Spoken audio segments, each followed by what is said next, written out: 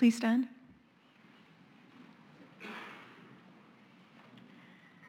This is from Revelations 2 to the church in Ephesus. To the angel of the church in Ephesus write, these are the words of him who holds the 7 stars in his right hand and walks among the 7 golden lampstands. I know your deeds, your hard work, and your perseverance. I know that you cannot tolerate wicked men, that you have tested those who claim to be apostles but are not, and have found them false. You have persevered and have endured hardships for my name and have not grown weary. Yet I hold this against you. You have forsaken your first love. Remember the height from which you have fallen. Repent and do the things you did at first. If you do not repent, I will come to you and remove your lampstand from its place. But you have this in your favor. You hate the practices of the Nicolaitans, which I also hate.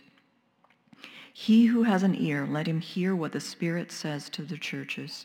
To him who overcomes, I will give the right to eat from the tree of life, which is in the paradise of God. And there's a second reading from Ephesians 1. For this reason, ever since I heard about your faith in the Lord Jesus and your love for all the saints, I have not stopped but giving thanks for you, remembering you in my prayers. You may be seated.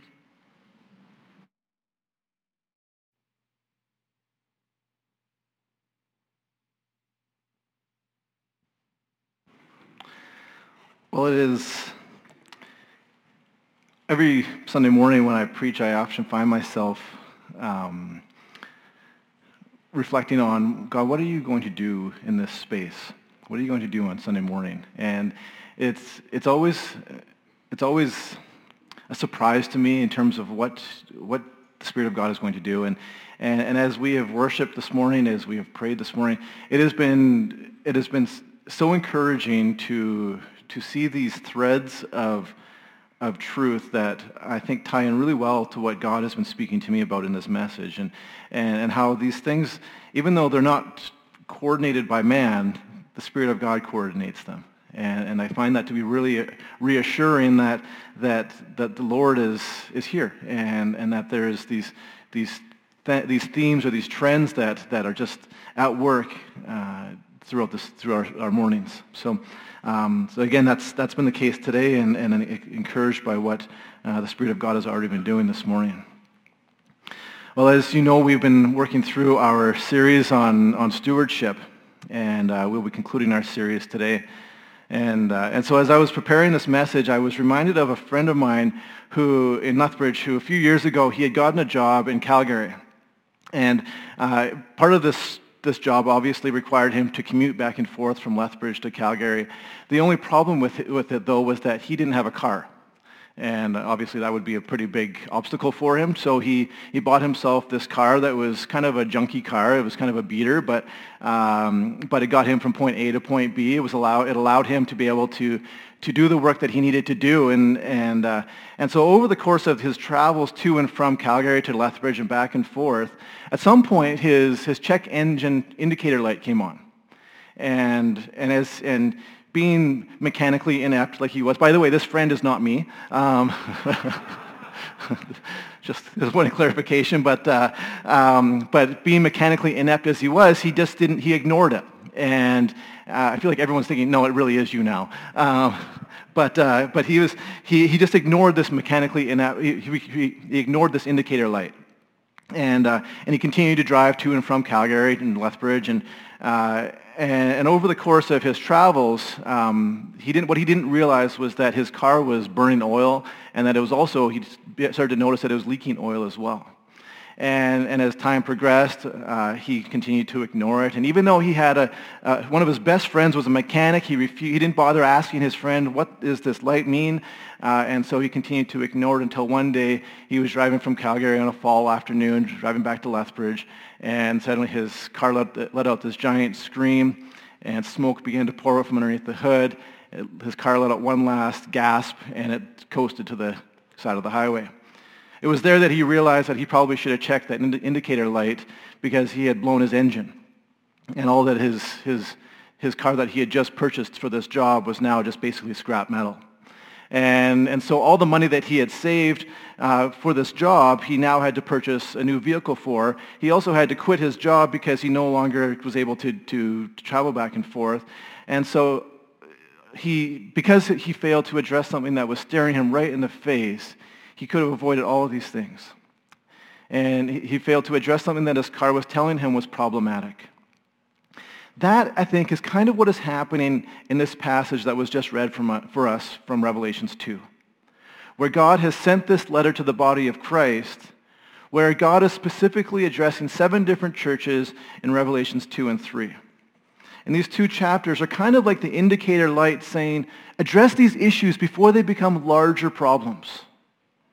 And so this morning, as we conclude our series on stewardship, we spent our first week exploring Genesis 1 and considering the first directive that God gives humanity to have authority and rule over everything on the earth. Last week, we considered the miracle of the feeding of 5,000 with the loaves and fishes, and how that stretches us and stretches our faith and stretches the kingdom. This morning, I'd like to talk about relational stewardship. Because as much as stewarding our time, treasures, and talents are important and necessary and are given to us from God, so are the different relationships that we encounter in our lives, and knowing how to manage those relationships are necessary and important as well. Now, as I said, we started this series in Genesis, and I thought it would be appropriate this morning for us to conclude our series in Revelation, where we could get this cross-section of Scripture to see how stewardship is very relevant throughout God's Word, that we begin to see that this is a theme that we see throughout the Bible. The book of Revelation, of course, is a prophetic letter to the church preparing Christians for the arrival of Christ. And within this book, there's significant themes that contrast the spiritual warfare that exists between Satan and God. Throughout chapter 2 and 3, God is presenting a message of warning or affirmation towards these churches, ultimately giving some of these churches an opportunity to turn away from some of the practices that had caused them to dishonor or turn away from God entirely. Or there's also the contrasting message of encouragement to some of these churches, like the Church of Philadelphia, where God says, keep doing what you're doing. You're doing a great job. The church in Ephesus was a little bit of both. God recognized that they were doing some good things, that they were able to persevere when times were difficult, that they were able to acknowledge the difference between good teachers versus false ones. However, in the midst of this message, in verse 4, God says, but I have this against you, guys, that you've left your first love. Well, in order to understand what the first love is that Jesus is addressing here, we have to go back to the book of Ephesians and that passage that Dixie read for us from Ephesians 1, verse 15 and 16. I'll read it again for us.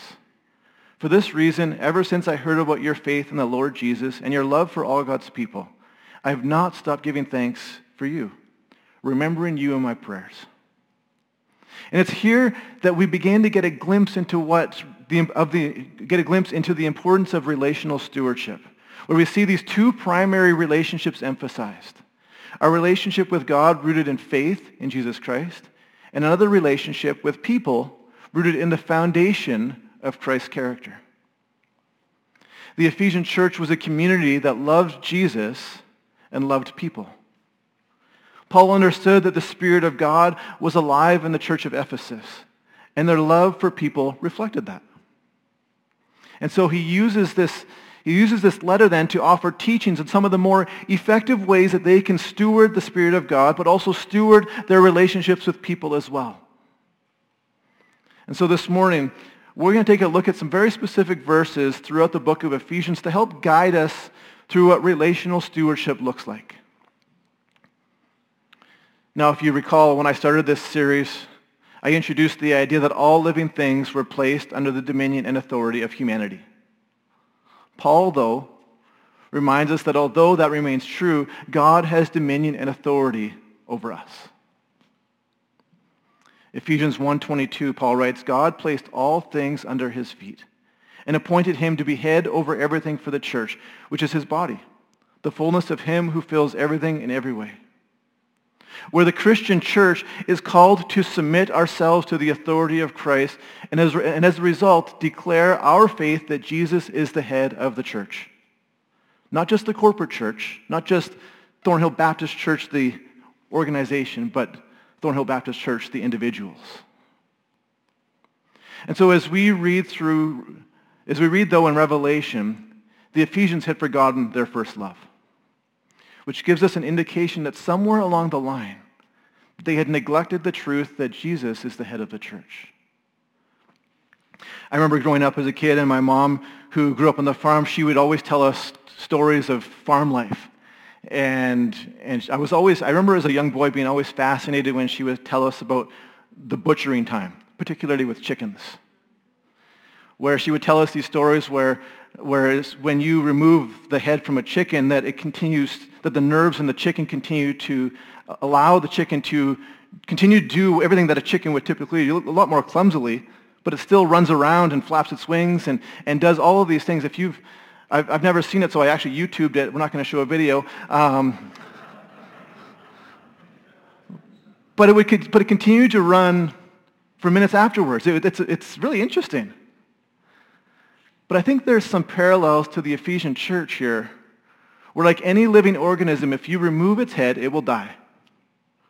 But like a chicken, the Ephesian church can still continue to operate just like it always had, except like the chicken, over time, it will function for a while, but eventually, over time, you may not notice it, but eventually you won't be able to compensate for what is missing for survival as the body of Christ.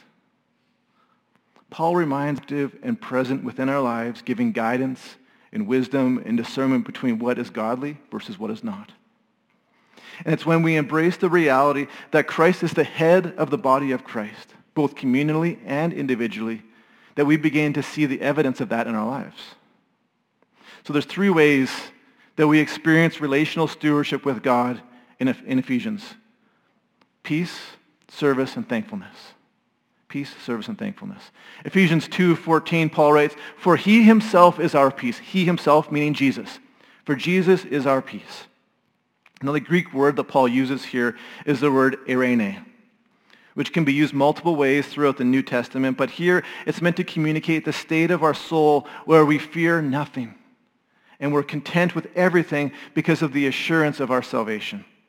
It's this idea that we no longer need to be afraid or anxious because we choose to submit to the authority and dominion of God over our lives. It's not until we submit ourselves to the headship of Christ that we fully experience the peace that Jesus actually gives us.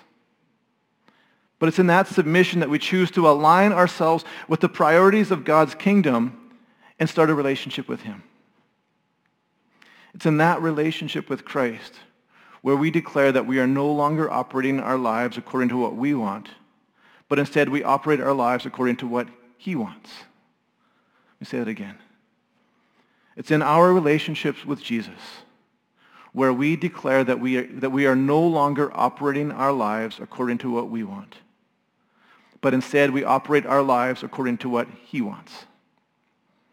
Paul continues in chapter 3, verse 7, he writes, where we see Paul actually model for us the response to Christ's headship over us, where he writes, "I became a servant of this gospel by the gift of God's grace, given me through the working of his power." Where Paul reminds us that what he is doing for the kingdom was neither self-chosen or self-appointed, but instead it was actually a gift of grace. How remarkable is that? Where at one point in Paul's life where he is persecuting and he's in opposition to God, and then within a matter of days, his life has been so turned around and so transformed by God that now he is declaring the truth and love and grace and mercy of Jesus. Paul had submitted himself to the will of Christ and offered himself to be used however God chose. But that's how the body functions, isn't it? Where the head gives directions to the body and the body responds, almost as if it's involuntary, but the body responds. The head gives direction to the body, and we do what it tells us to do. If our bodies don't respond the way that our brains are telling it to, we know that something is wrong. Similarly, when the body of Christ doesn't obey the head, We recognize throughout the Bible that something has gone wrong as well, and we call that disobedience.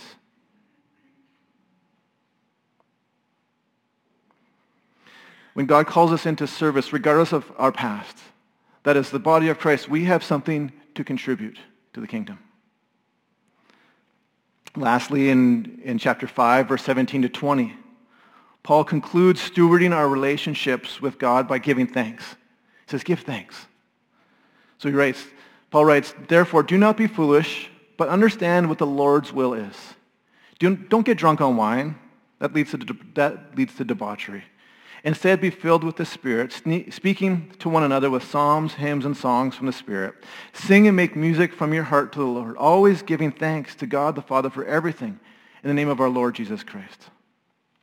Paul is contrasting here one way of life over another, acknowledging that although one life may seem appealing, one life may seem actually maybe natural, we may prefer that life in one way.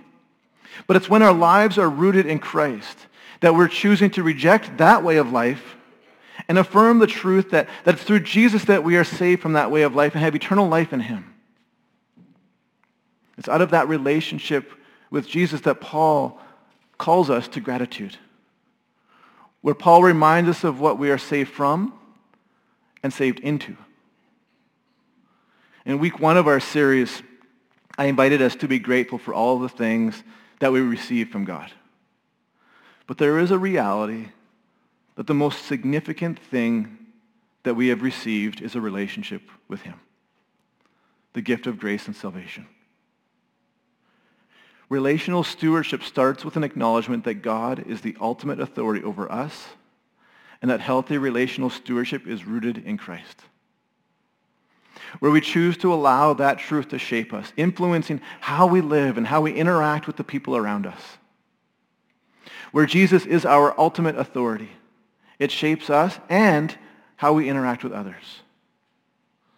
So Paul then uses the last half of Ephesians to instruct now the body of Christ to what appropriate relationships should actually look like when a healthy foundation of Christ is built. So he explores the relationships we share with the church. He talks about how you and I should interact with each other.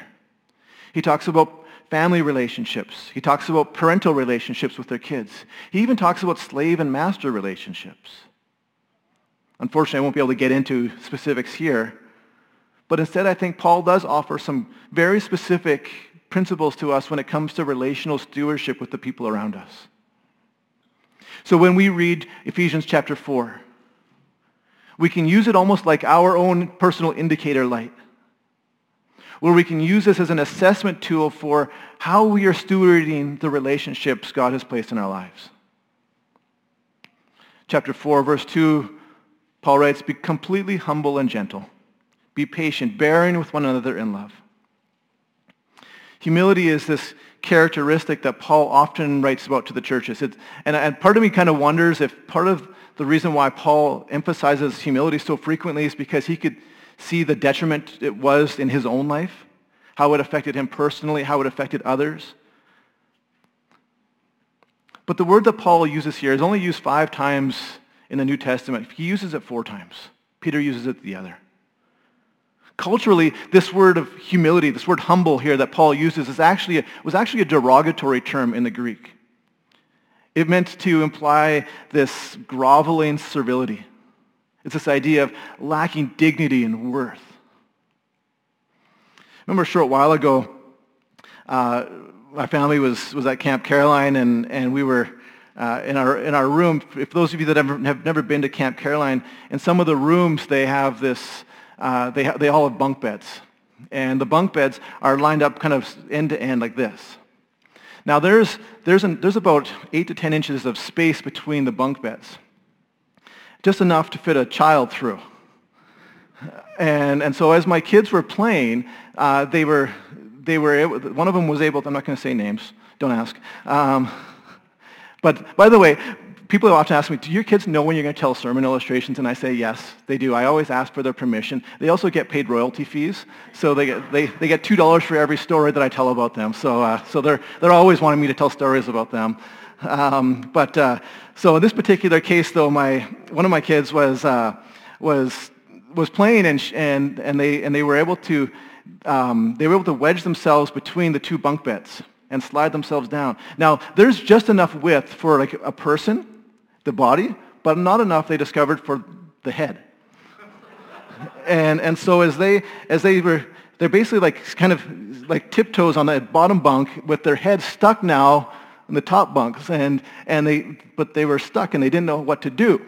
And so when we discovered what was going on there, and we realized, okay, they can't lift themselves out, and the ceiling was too close to the top of the bunk bed, so I can't really lift them out either. So the only natural response then was to actually lay on the two bottom bunks and allow my child to stand on top of my back. And as they stood on my back, I did a push-up and began to elevate them up above so that they could actually begin to reach their hands onto the top bunks and lift themselves out. Okay? Here's the point. Paul writes in Galatians 6:1, if someone is caught in a sin, you who live by the Spirit should restore that person gently. When I elevated my child from being stuck, I didn't view it as burdensome, or I didn't do it begrudgingly. Instead, it was done out of compassion to help them be set free. We're out of our strength in Christ. We actually, as the body of Christ, lower ourselves so that those who may not know him could be elevated, so that they could be elevated and they could be set free. Where we lower ourselves as an expression of compassion, recognizing that in our gentleness, in our humility, that it might actually restore others to Christ. Paul uses this word to show the Ephesians that servility, humility, isn't scandalous. It is not, because it takes far more strength and character to choose to put others ahead of ourselves, and it takes far more strength and character to choose to serve others in these ways. Paul continues and says, be patient, bear with one another in love. This word patient is actually one of my favorite Greek words. The word is makrothumia. It means long-angered. It doesn't mean someone who gets angered for a long time, but simply it means long-tempered. It means it takes a long time for them to become angry. So if we might see someone who gets angry easily, we might say that person has a short fuse. This is the idea, is that the makrothumia is that they have a long fuse. It takes a long time for them to blow. People who are patient, I find, often reflect Jesus. They seem to be people of kindness and gentleness and grace. People who practice makrothumia, who choose to be long-angered, long-tempered, seem to extend grace as much as they can because they know they need it as much as anyone else. Paul continues in verse 3 and says, make every effort to keep the unity of the Spirit through the bond of peace. Paul says, let your relationships be bound with peace. And here, Paul is beginning to revisit that anatomical language of the human body, where the Greek word for bond, be bound with peace, have a bond of peace. It's a type of binding that occurs when ligaments are attached to each other. When I was a teenager, one of the things that I would often do with some of my friends is we would go caving.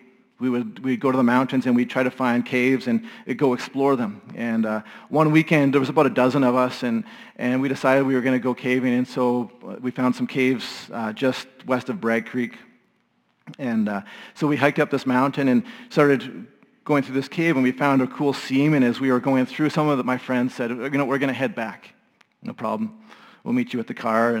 And so as we continued to follow the cave, we kind of lost track of time and thought, we better get going. So we worked our way back to the entrance of the cave and realized that the friends that had left before us had actually went back down to the car. So we thought, we don't want to keep them waiting, so let's jog down the mountain.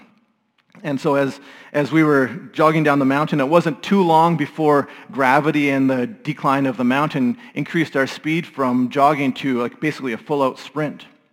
And so as we were running down this mountain, I noticed about 10 feet ahead of me was this 3-foot gap where a spring was. And there was a guy, one of my friends was behind me. I didn't have time to stop, so I figured I can make the jump. And so as I was running, I pushed off with my right foot. And as soon as I pushed off with my right foot, I must have stepped on a root or a rock or something because my ankle rolled. And so I was basically pushed off on a rolled ankle. And then when I landed, I must have landed on a root or something on my left foot because I rolled my other ankle when I landed. I'm glad you all think it's funny. At this point, I wasn't sure whether I had broken either of my ankles or both of them, but I knew one thing for sure. I was in a lot of pain. Ligaments are the connective tissue that bind two bones or joints together. The ligaments are necessary to keep the body together. So is peace. When they are stretched or detached, the pain is immense. That's the picture that Paul is painting here when it comes to unity. Be bound by peace. That as followers of Jesus, healthy relational stewardship should see the body of Christ functioning as one, not detached from one another, not doing whatever they want, but working together, striving towards whatever and wherever the head tells the body to go. Over the last month or two, I've as a lead pastor, I've been praying, God, where are you leading us? Where are you leading our church? More than anything else, I want this church to be I want Christ to be the head of this church. And so as I reflected on that, and God, where are you leading? I had various conversations with different people from the church, just different conversations, nothing specific to, God, where are you leading us? But every once in a while, someone would say something, and there would be this moment of, hold on to that thought, and just, okay, stick that thought in my pocket. And then have another conversation, and someone else would say something, and there's a little nugget there. Let's put that in my pocket. And it's happened now 4 or 5 times this past month, where I'm beginning to just wonder, God, what are you speaking to me about right now? Because I'm beginning to see these trends, these themes in some of these things that you're wanting me to hold on to. And so, God, I don't know what that looks like. And so, as part of where I'm at right now as the lead pastor is, okay, God, as the head of our church, what are you calling us to? What is our response to your directive? Now, as a church, we have said we believe that Jesus is the head of the church. We can agree with that, right? Our vision statement says that he has called us to being a growing community where Jesus is worshipped. Can we agree with that? And that the gospel of his saving grace is proclaimed. Can we agree with that? Where the presence of the Holy Spirit is felt. Can we agree with that? And brings a passionate love for God and all who come. Can we agree with that? That it's in this directive that as a church we have said, we affirm this and say we can be bound together and have peace over this. We may have disagreements from time to time as a church, but we can agree with this. We can say this is something that as the head of the church, Jesus, we know that you have called us to this. And so God, we pray open-handedly now that you would do with it as you choose. And so that's what we're going to do. I'm going to invite you just to get into groups of 5, 6. I don't really care what size of group you get in. But what I want to invite you to do is to pray. That we would pray that we would be unified, that we would be obedient, that Jesus would be the head of our church, and that we would respond appropriately to what Jesus is calling us to moving forward. So I'm going to have Stephen, not sure where he is. Stephen's going to come up and he's going to play some music in the background. But I want to just invite you just to pray together in groups and where we can just unite ourselves together, just praying for the Spirit of God to lead our church. So you can do that now.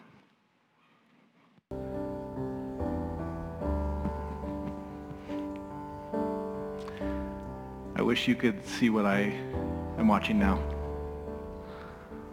where the body of Christ is doing what it's supposed to do, recognizing Christ as the head of the church, submitting to it collectively.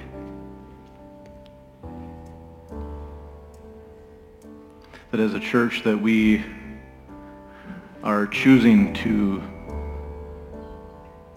steward our relationships with others,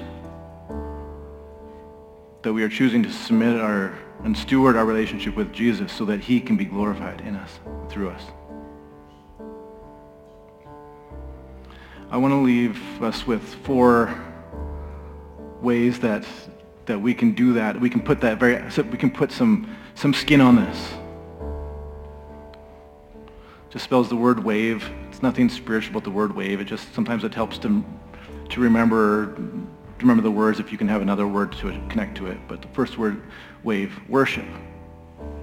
Paul gives a lot of instruction on ways that we can celebrate Jesus and acknowledge who he is and what he has done. Whether that's through song or prayer, reading his word, giving.